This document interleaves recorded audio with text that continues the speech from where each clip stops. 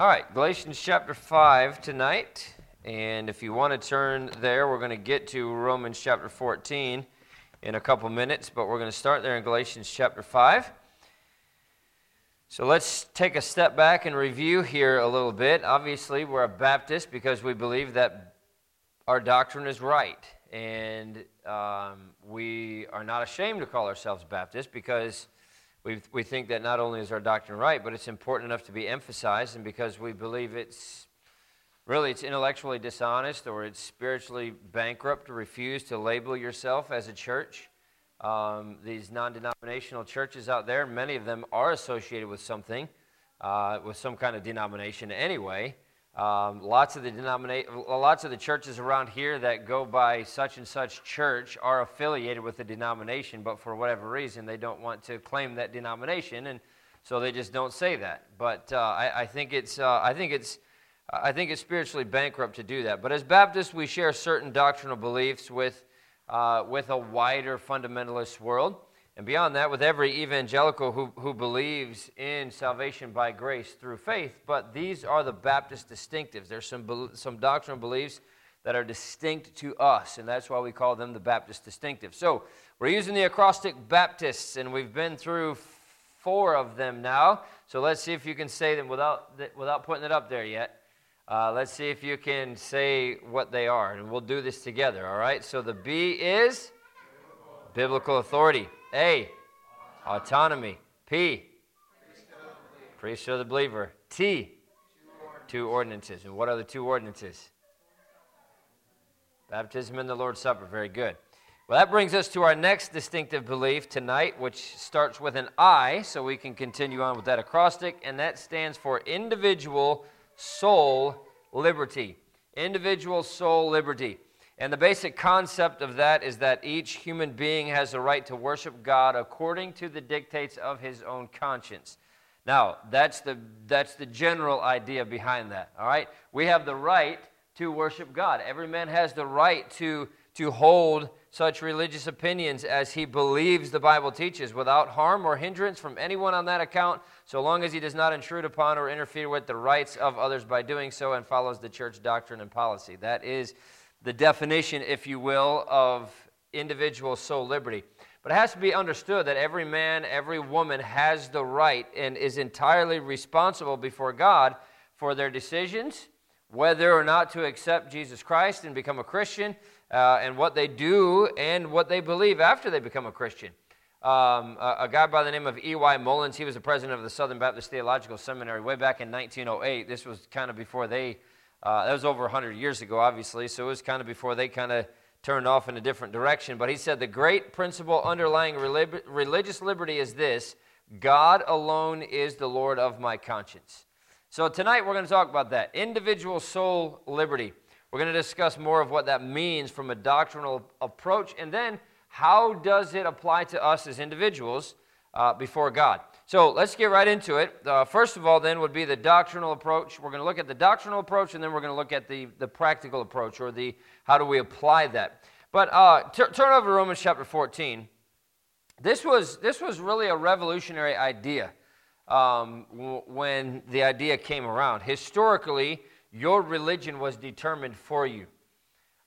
Whether that was based on your ethnicity or whether it was based on your parents or your government / king, if you will, you didn't really have a choice. If you were born into this area, this is the religion that you were. If you were born into this family, this is the religion that you were. If you were born into this kingdom, this is the religion that you were. You didn't have a choice. And we see that all the way up until, relatively recently, but we see that all the way up even in America when our country was being founded.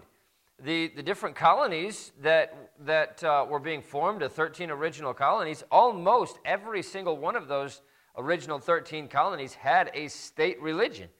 And if you were not part of that religion, then you were ostracized, you were punished in a lot of cases. That's why we have the Chesterfield jail right down there with several Baptist preachers that were put in jail for preaching without a license from the state. And so, but Baptists, which honestly I think, and more one of these months, I should say, I'm going to do a series on Baptist history and just go into, and we have so much of it right in this area. A lot of the Baptist history starts here because this is where a lot of them settled early on. But I believe that Baptists are the world's greatest champions of religious liberty, and really in liberty in general. But obviously, it was just them for a long time, and now there's a lot of others that are on board with that as well. But Baptists have always held the position that no one can force you to believe or practice anything. And it's not just, oh, look at us. It is the very nature of what it means to be a Christian. You cannot force Christianity on somebody else. Now, there's a lot of Christian religions that have tried to do that. You look at the Catholic Church, you look at the Anglican Church, you look at a lot of these other church denominations that claim to be Christian that for years have tried to force that on other people. You are an Anglican or else. You're a Catholic or else. You don't have a choice. But that is only outward conformity to a religion.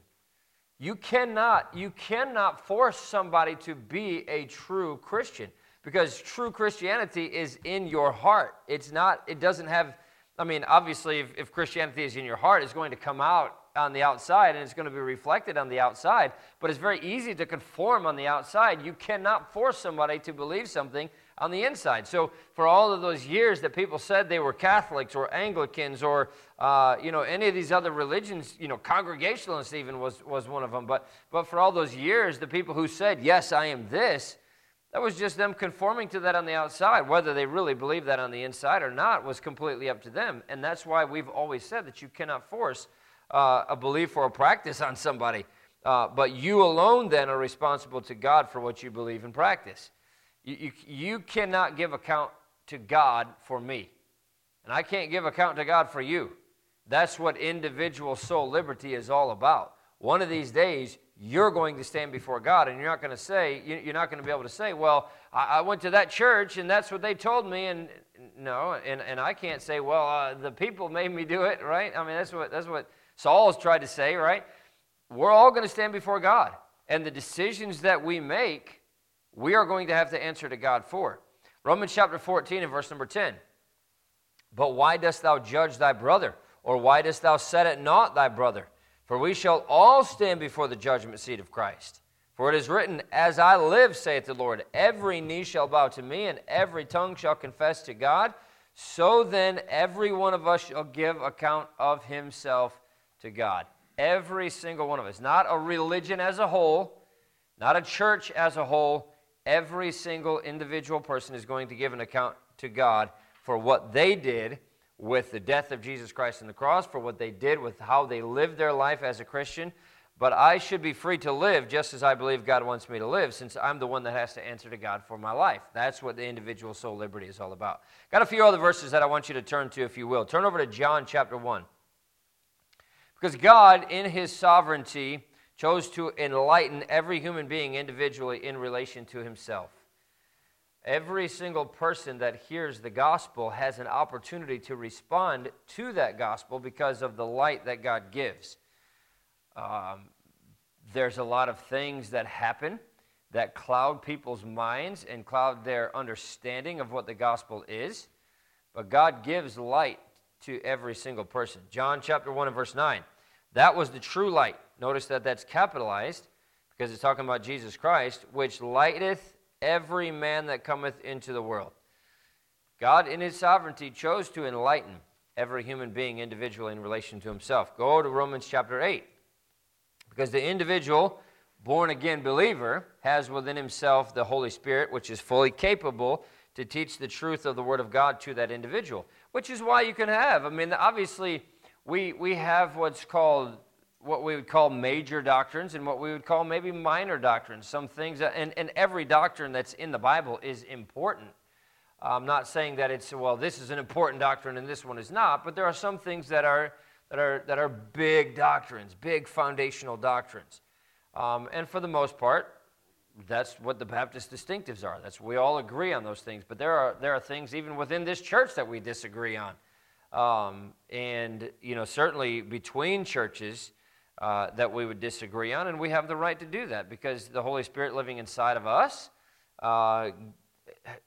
we all have the Holy Spirit, and the Holy Spirit is fully capable of teaching us what the truth is. And we see that in Romans chapter 8 and verse number 9. But you're not in the flesh, but in the Spirit, if so be that the Spirit of God dwell in you. Now, if any man have not the Spirit of Christ, he is none of his. Well, that's one of the things that marks us, if you will, as Christians. We have the Holy Spirit living inside of us. Now, here's another one that's even a little bit more straightforward, if you will. John chapter 14. Turn over there, John chapter 14 and verse number 26. And Jesus was getting ready to go back up into heaven, obviously, and he was talking to his disciples. And at that point, they didn't understand exactly what was going to happen. I mean, they still, even after Jesus rose from the dead, they thought he was going to set up his kingdom on this earth. But Jesus was talking to his disciples, and Judas in particular, here in this passage, in verse 26. But he says, "But the Comforter, which is the Holy Ghost, whom the Father will send in my name, he shall teach you all things, and bring all things to your remembrance whatsoever I have said unto you." So Jesus obviously did all of the teaching that he could with the time that he had while he was here on this earth, and he said, "Hey, I'm going back to heaven, but the Holy Spirit is going to live inside of you. He's going to guide you into truth, and he's going to call to remembrance the things that I've taught you." So the Holy Spirit, I mean, and we have, I mean, especially if you have a Bible that has the words of Christ in red, you see how much of the teaching of Jesus Christ we do have in our Bible. And obviously all of it comes from God, and Jesus is God. So technically we would say the entire Bible comes from him, but I'm talking about the direct words, the direct things that he taught. There's a lot of it.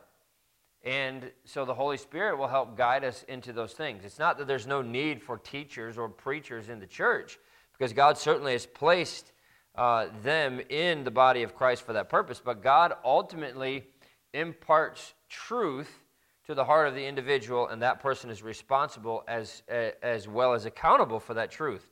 But God, in his sovereignty, chose to give each of us a free will.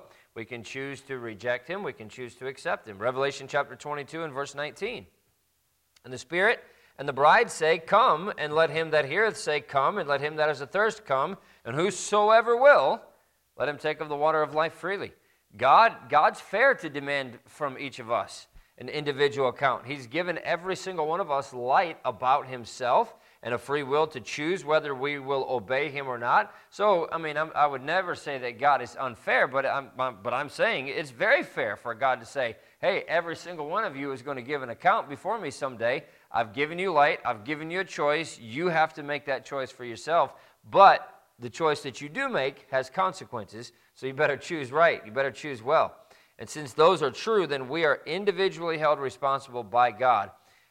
Then we have to, we have the individual freedom of conscience to choose to accept or reject, obey or disobey, or whatever we want to do. But know that we're going to give an account for that to God someday. Now, let me give you some statements, if you will. We've had a lot of people over the years, Baptists over the years, that have given some great statements on this idea of individual soul liberty. J.D. Freeman was the pastor of the Bloor Street. It's Bloor, Bloor Street Baptist Church in Toronto in 1905. He wrote this: "Our demand has been not simply for religious toleration, but religious liberty. Not sufferance merely, but freedom. And that not for ourselves alone, but for all men. We did not stumble upon this doctrine.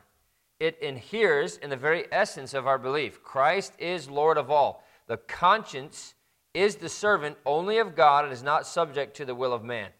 This truth has indestructible life. Crucify it, and the third day it will rise again.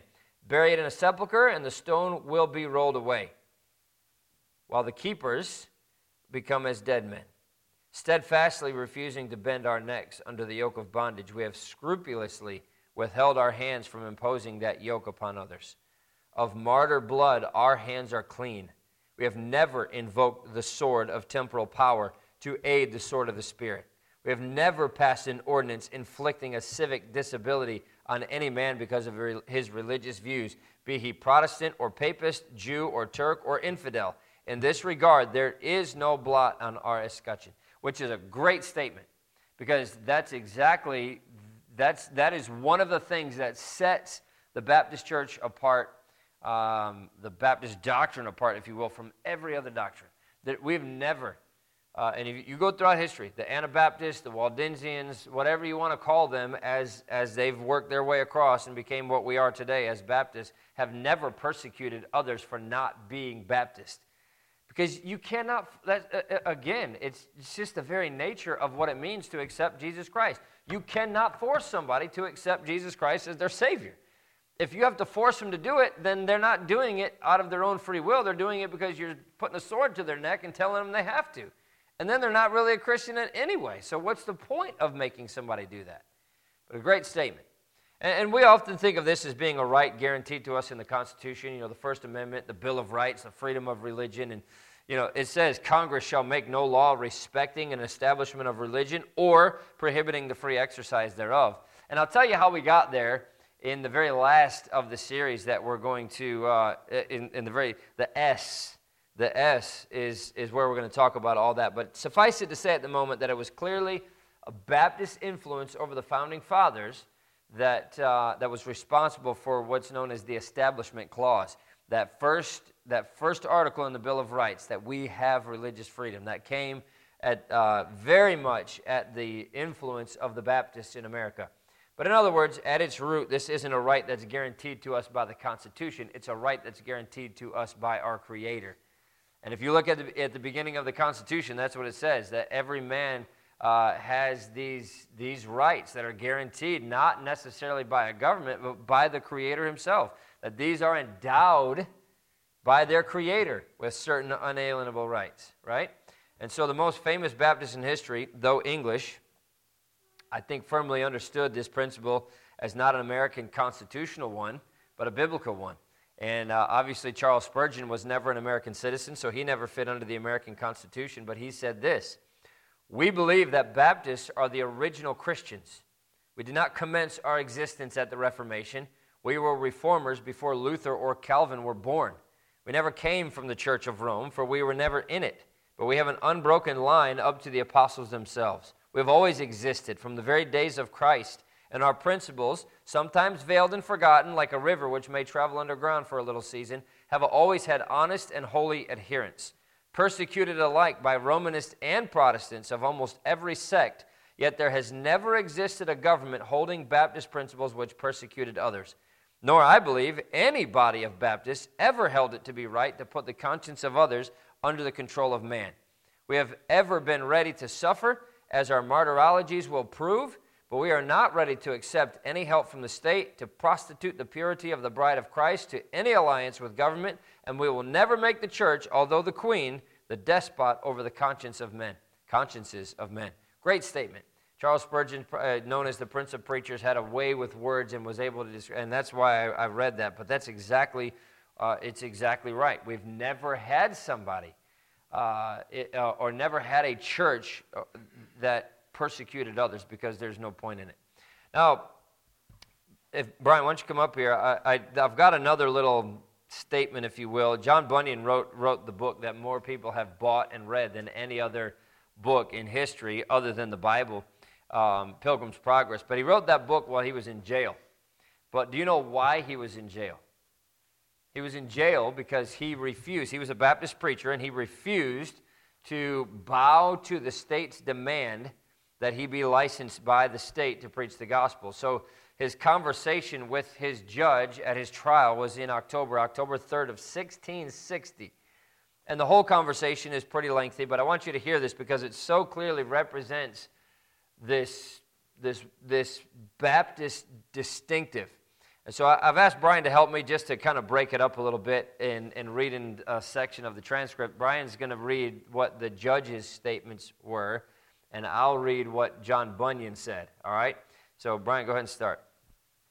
Mr. Bunyan, is this on? Yeah, sounds like it. Mr. Bunyan, you stand before this court accused of persistent and willful transgression of the Conventicle Act, which prohibits all British subjects from absenting themselves with worship in the Church of England and from conducting worship services apart from our church. You come, presumably, with no legal training and yet without counsel. I must warn you, sir, of the gravity of the charge the harshness of the penalty in the event of your conviction, and the foolhardiness of acting as your own counsel in so serious a matter. Are you cognizant of these facts, and do you understand the charge? I am, and I do, my Lord. In truth, I hope you do. Now, I hold in my hand the depositions of the witnesses against you. In each case, they have testified that to their knowledge, you have never in your adult life attended services in the church of this parish. Each further testifies that he has observed you on numerous occasions conducting religious exercises in and near Bedford. These depositions have been read to you, have they not? They have, my Lord. In that case, then, this court would be profoundly interested in your response to them. Thank you, my Lord, and may I say that I am grateful for the opportunity to respond. Firstly, the depositions speak the truth. I have never attended services in the Church of England, nor do I intend ever to do. Secondly, it is no secret that I preach the Word of God whenever, wherever, and to whomsoever He pleases to grant me opportunity to do so. Having said that, my Lord, there is a weightier issue that I am constrained to address. I have no choice but to acknowledge my awareness of the law which I am accused of transgressing. Likewise, I have no choice but to confess my guilt and my transgression of it. As true as these things are, I must affirm that I neither regret breaking the law nor repent of having broken it. Further, I must warn you that I have no intention in the future of conforming to it. It is on its face an unjust law, a law against which honorable men cannot shrink from protesting. In truth, my Lord, it violates an infinitely higher law, the right of every man to seek God in his own way, unhindered by any temporal power. That, my Lord, is my response. This court would remind you, sir, that we are not here to debate the merits of the law. We are here to determine if you are, in fact, guilty of violating it. Perhaps, my Lord, that is why you are here, but it is most certainly not why I am here. I am here because you compel me to be here. All I ask is to be left alone to preach and to teach as God directs me. As, however, I must be here, I cannot fail to use these circumstances to speak against what I know to be an unjust and odious edict. Let me understand you. You are arguing that every man has a right given him by Almighty God to seek the deity in his own way, even if he chooses without benefit of the English church. That is precisely what I am arguing, my Lord, or without benefit of any church. Do you know what you're saying? What of papists and Quakers? What of pagan Mohammedans? Have these the right to seek God in their own misguided way? Even these, my Lord. May I ask you if you are particularly sympathetic to the views of these or any other such deviant religious societies? I am not, my Lord. Yet you affirm a God-given right to hold any alien religious doctrine that appeals to the warped minds of men. I do, my Lord. I find your views impossible of belief. And what of those who, if left to their own devices, would have no interest in things heavenly? Have they the right to be allowed to continue unmolested in their error? It is my fervent belief that they do, my Lord. And on what basis, might I ask, can you make such a rash affirmation? On the basis, my Lord, that a man's religious views or lack of them are matters between his conscience and his God, and are not the business of the crown, the parliament, or even, with all due respect, my Lord, of this court. However much I may be in disagreement with another man's sincerely held religious belief, neither I nor any other may disallow his right to hold these beliefs.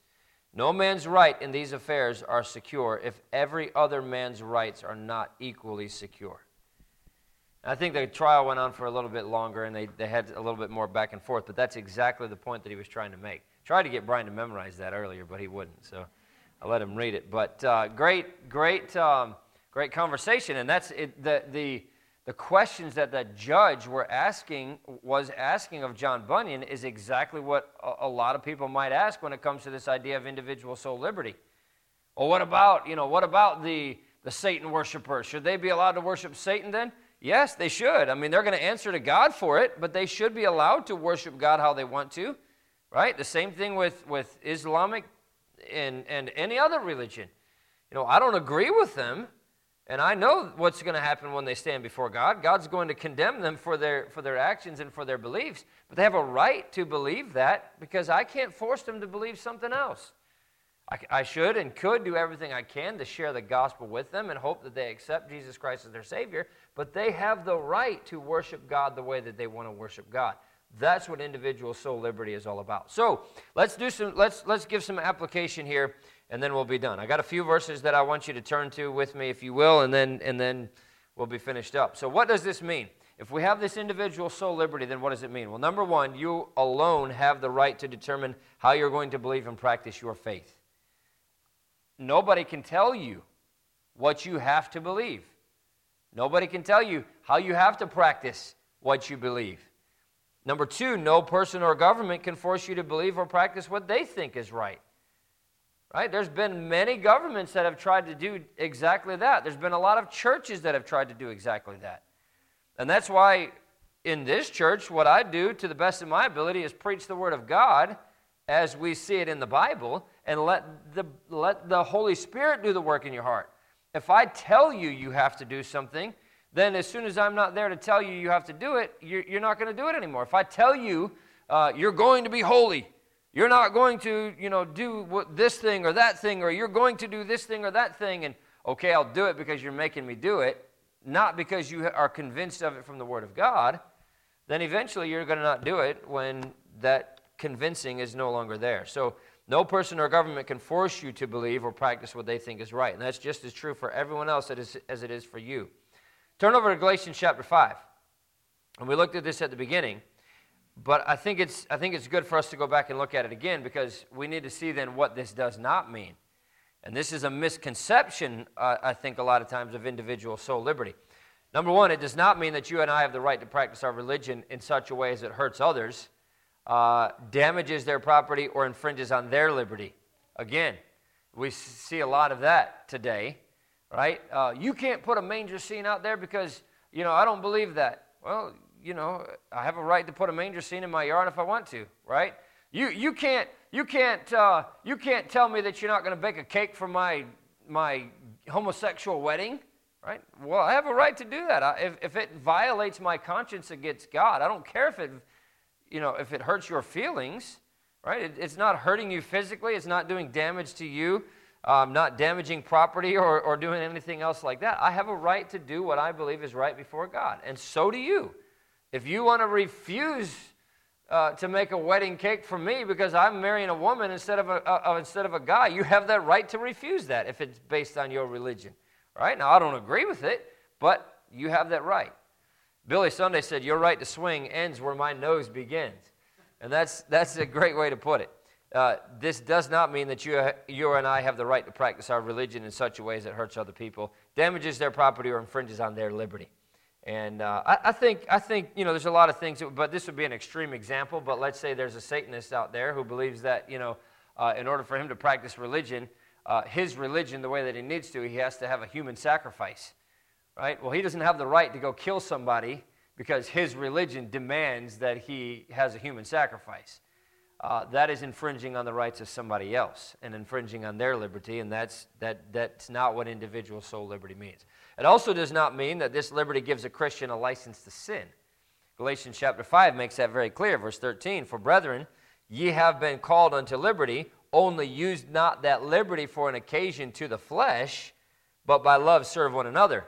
See, wrong choices and sinful behavior are going to result in discipline from the Lord, right? And perhaps even the church. We have the right as a church to practice church discipline, but every person is free to choose or do or believe what he wants to, but he's not free to choose the consequences of those choices, right? If I want to go out and sin and do whatever I feel like I want to do, I have the right to do it, but there's consequences for that.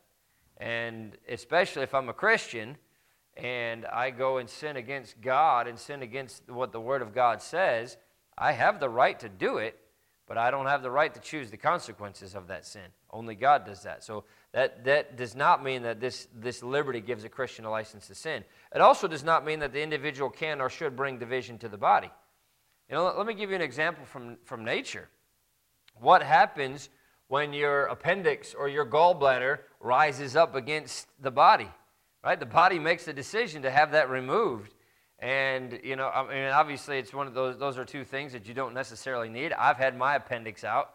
I think it was 2013, and I had just gotten home. We ran a bus route, and we had just gotten home from dropping all the kids off, and it was probably 2 or 3 o'clock in the afternoon. We went to Taco Bell, and after we dropped all the kids off, and I got back home, and I'm sitting on the couch, and I said, man, my stomach just does not feel good. I thought it was Taco Bell that I had eaten, but it just kept getting worse and worse, and finally, then it started feeling like somebody was stabbing a knife into me, and I told my wife, she was like, just let me take you to the hospital. And I had never been to the hospital before for anything, I don't think.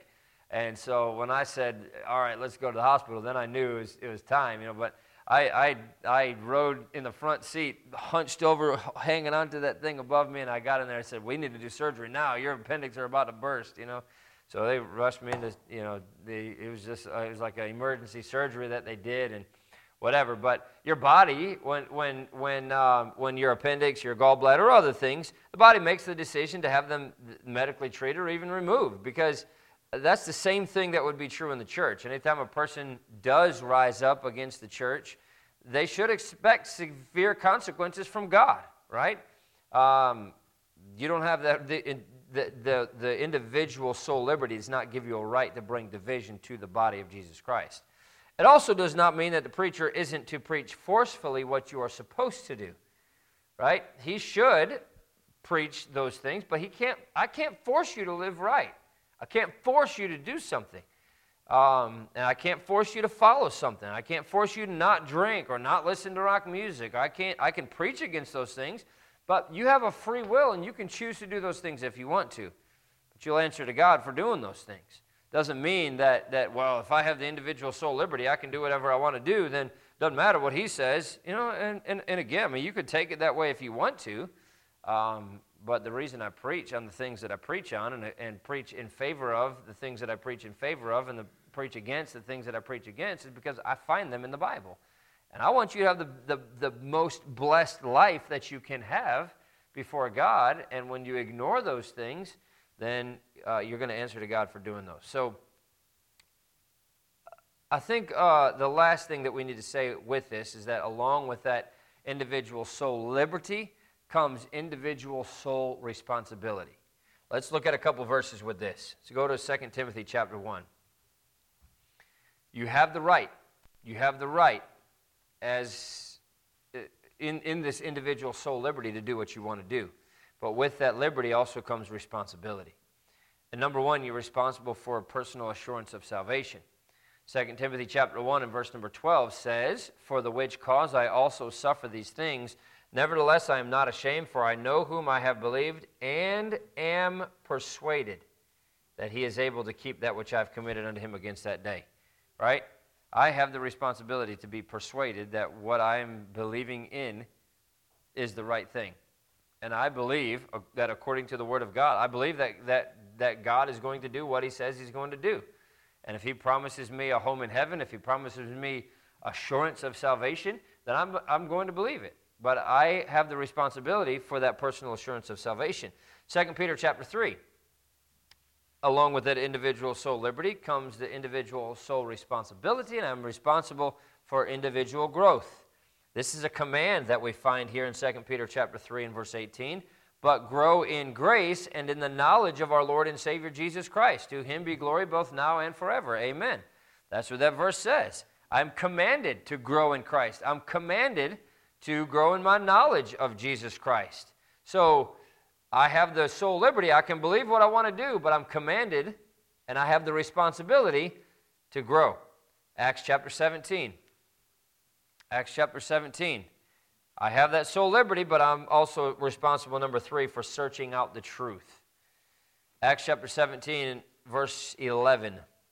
"These were more noble than those in Thessalonica, in that they received the word with all readiness of mind and searched the Scriptures daily, whether those things were so."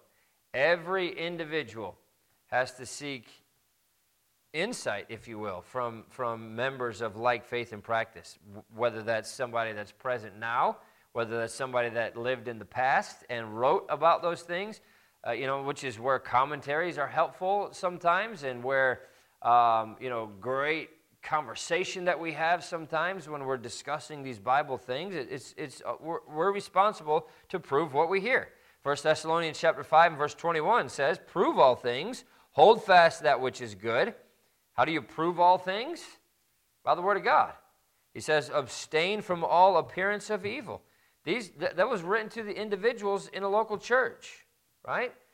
We are responsible to make sure that the things we hear are coming from the Word of God and not just coming from some guy's ideas of, that he's, whatever. That's how cults get started a lot of times. Somebody just comes up with a bunch of ideas and starts preaching it, and nobody goes back and checks the Bible to see if that's where it came from, and they start believing it, and next thing you know, there's a cult out there that started, and they're just following blindly. We have the responsibility to search out the truth. And Paul said in Acts chapter 17, these were more noble than those in Thessalonica because they searched the Scriptures to find out if what they were hearing was the truth. So, what can we draw from these doctrines? Well, number one, God alone is the author of liberty. It doesn't come from Congress. It doesn't come from the courts. It doesn't come from the Constitution. Those are great things to have to protect that liberty, but it comes from God. Psalm 119:45 says, and I will walk at liberty, for I seek thy precepts. God alone is the author of liberty. But then, number two, we should grant that freedom to others, even if we find it hurtful. I don't know if you remember this a few years ago, but there was a big to-do about the Muslim mosque that they wanted to put at ground zero. And a lot of people were violently opposed to it, and naturally so. I mean, it was Muslims that attacked the World Trade Center and killed over 3,000 Americans. And then they wanted to put a mosque at ground zero to commemorate those that had lost their lives. That were in the Muslim faith and so on. But they'll answer to God for whether they reject or receive Him. They have the right to worship how they see fit. I don't like it, but I should respect it. And again, I can't force them to accept Jesus Christ. They're going to answer to God if they don't, but they have the right to worship God how they want to worship God. So let's hold that freedom fiercely no matter what pressure we face, whether that's peer pressure or employer pressure or government pressure or media pressure or public opinion or whatever it is. We have the right to worship God the way that we want to worship God, and we should always stand up and fight for that. One last passage I want you to look at, and we're done. 1 Corinthians chapter 3. Because above all, we have to remember that at its root lies the truth that we will one day give account to God individually. Every individual is going to give an account for himself. And we already read 2 Corinthians 5, verse 10. So then, every one of us must give account of himself to God. That's about as plain as it can be, that one of these days we're going to stand before Him and answer to Him for exactly the decisions that we made with our life. But we see in 1 Corinthians chapter 3, and we'll close with this, verse number 11. For other foundation can no man lay than that which is laid, which is Jesus Christ. Now if any man build upon this foundation, gold, silver, precious stones, wood, hay, stubble, you're free to build either way. Right? That's what He said. God gives you that choice. You can build on gold, silver, precious stones. You can build on wood, hay, or stubble. You have that right. Every man's work shall be made manifest, verse 13. For the day shall declare it, because it shall be revealed by fire, and the fire shall try every man's work of what sort it is. Your building will be tested. You can build it out of the materials that you want to build it out of. You can make the choices that you want to make. You can do what you want to do. But it's going to be tested. You're going to stand before God. Verse 14, if any man's work abide, which he hath built thereupon, he shall receive a reward. If any man's work shall be burned, he shall suffer loss, but he himself shall be saved, yet so as by fire. Our reward at the judgment seat of Christ is going to be based on how we exercised our individual soul liberty. Are you ready to give an account to God for your actions? We have that individual soul liberty. We have that right. Excuse me, we have that right to worship God according to the dictates of our conscience. But we are going to answer to God for it. So does that give us a right to just, I can worship God how I want to worship God. I'm going to go do what I want to do. You can, but just know that it's going to be tried by fire.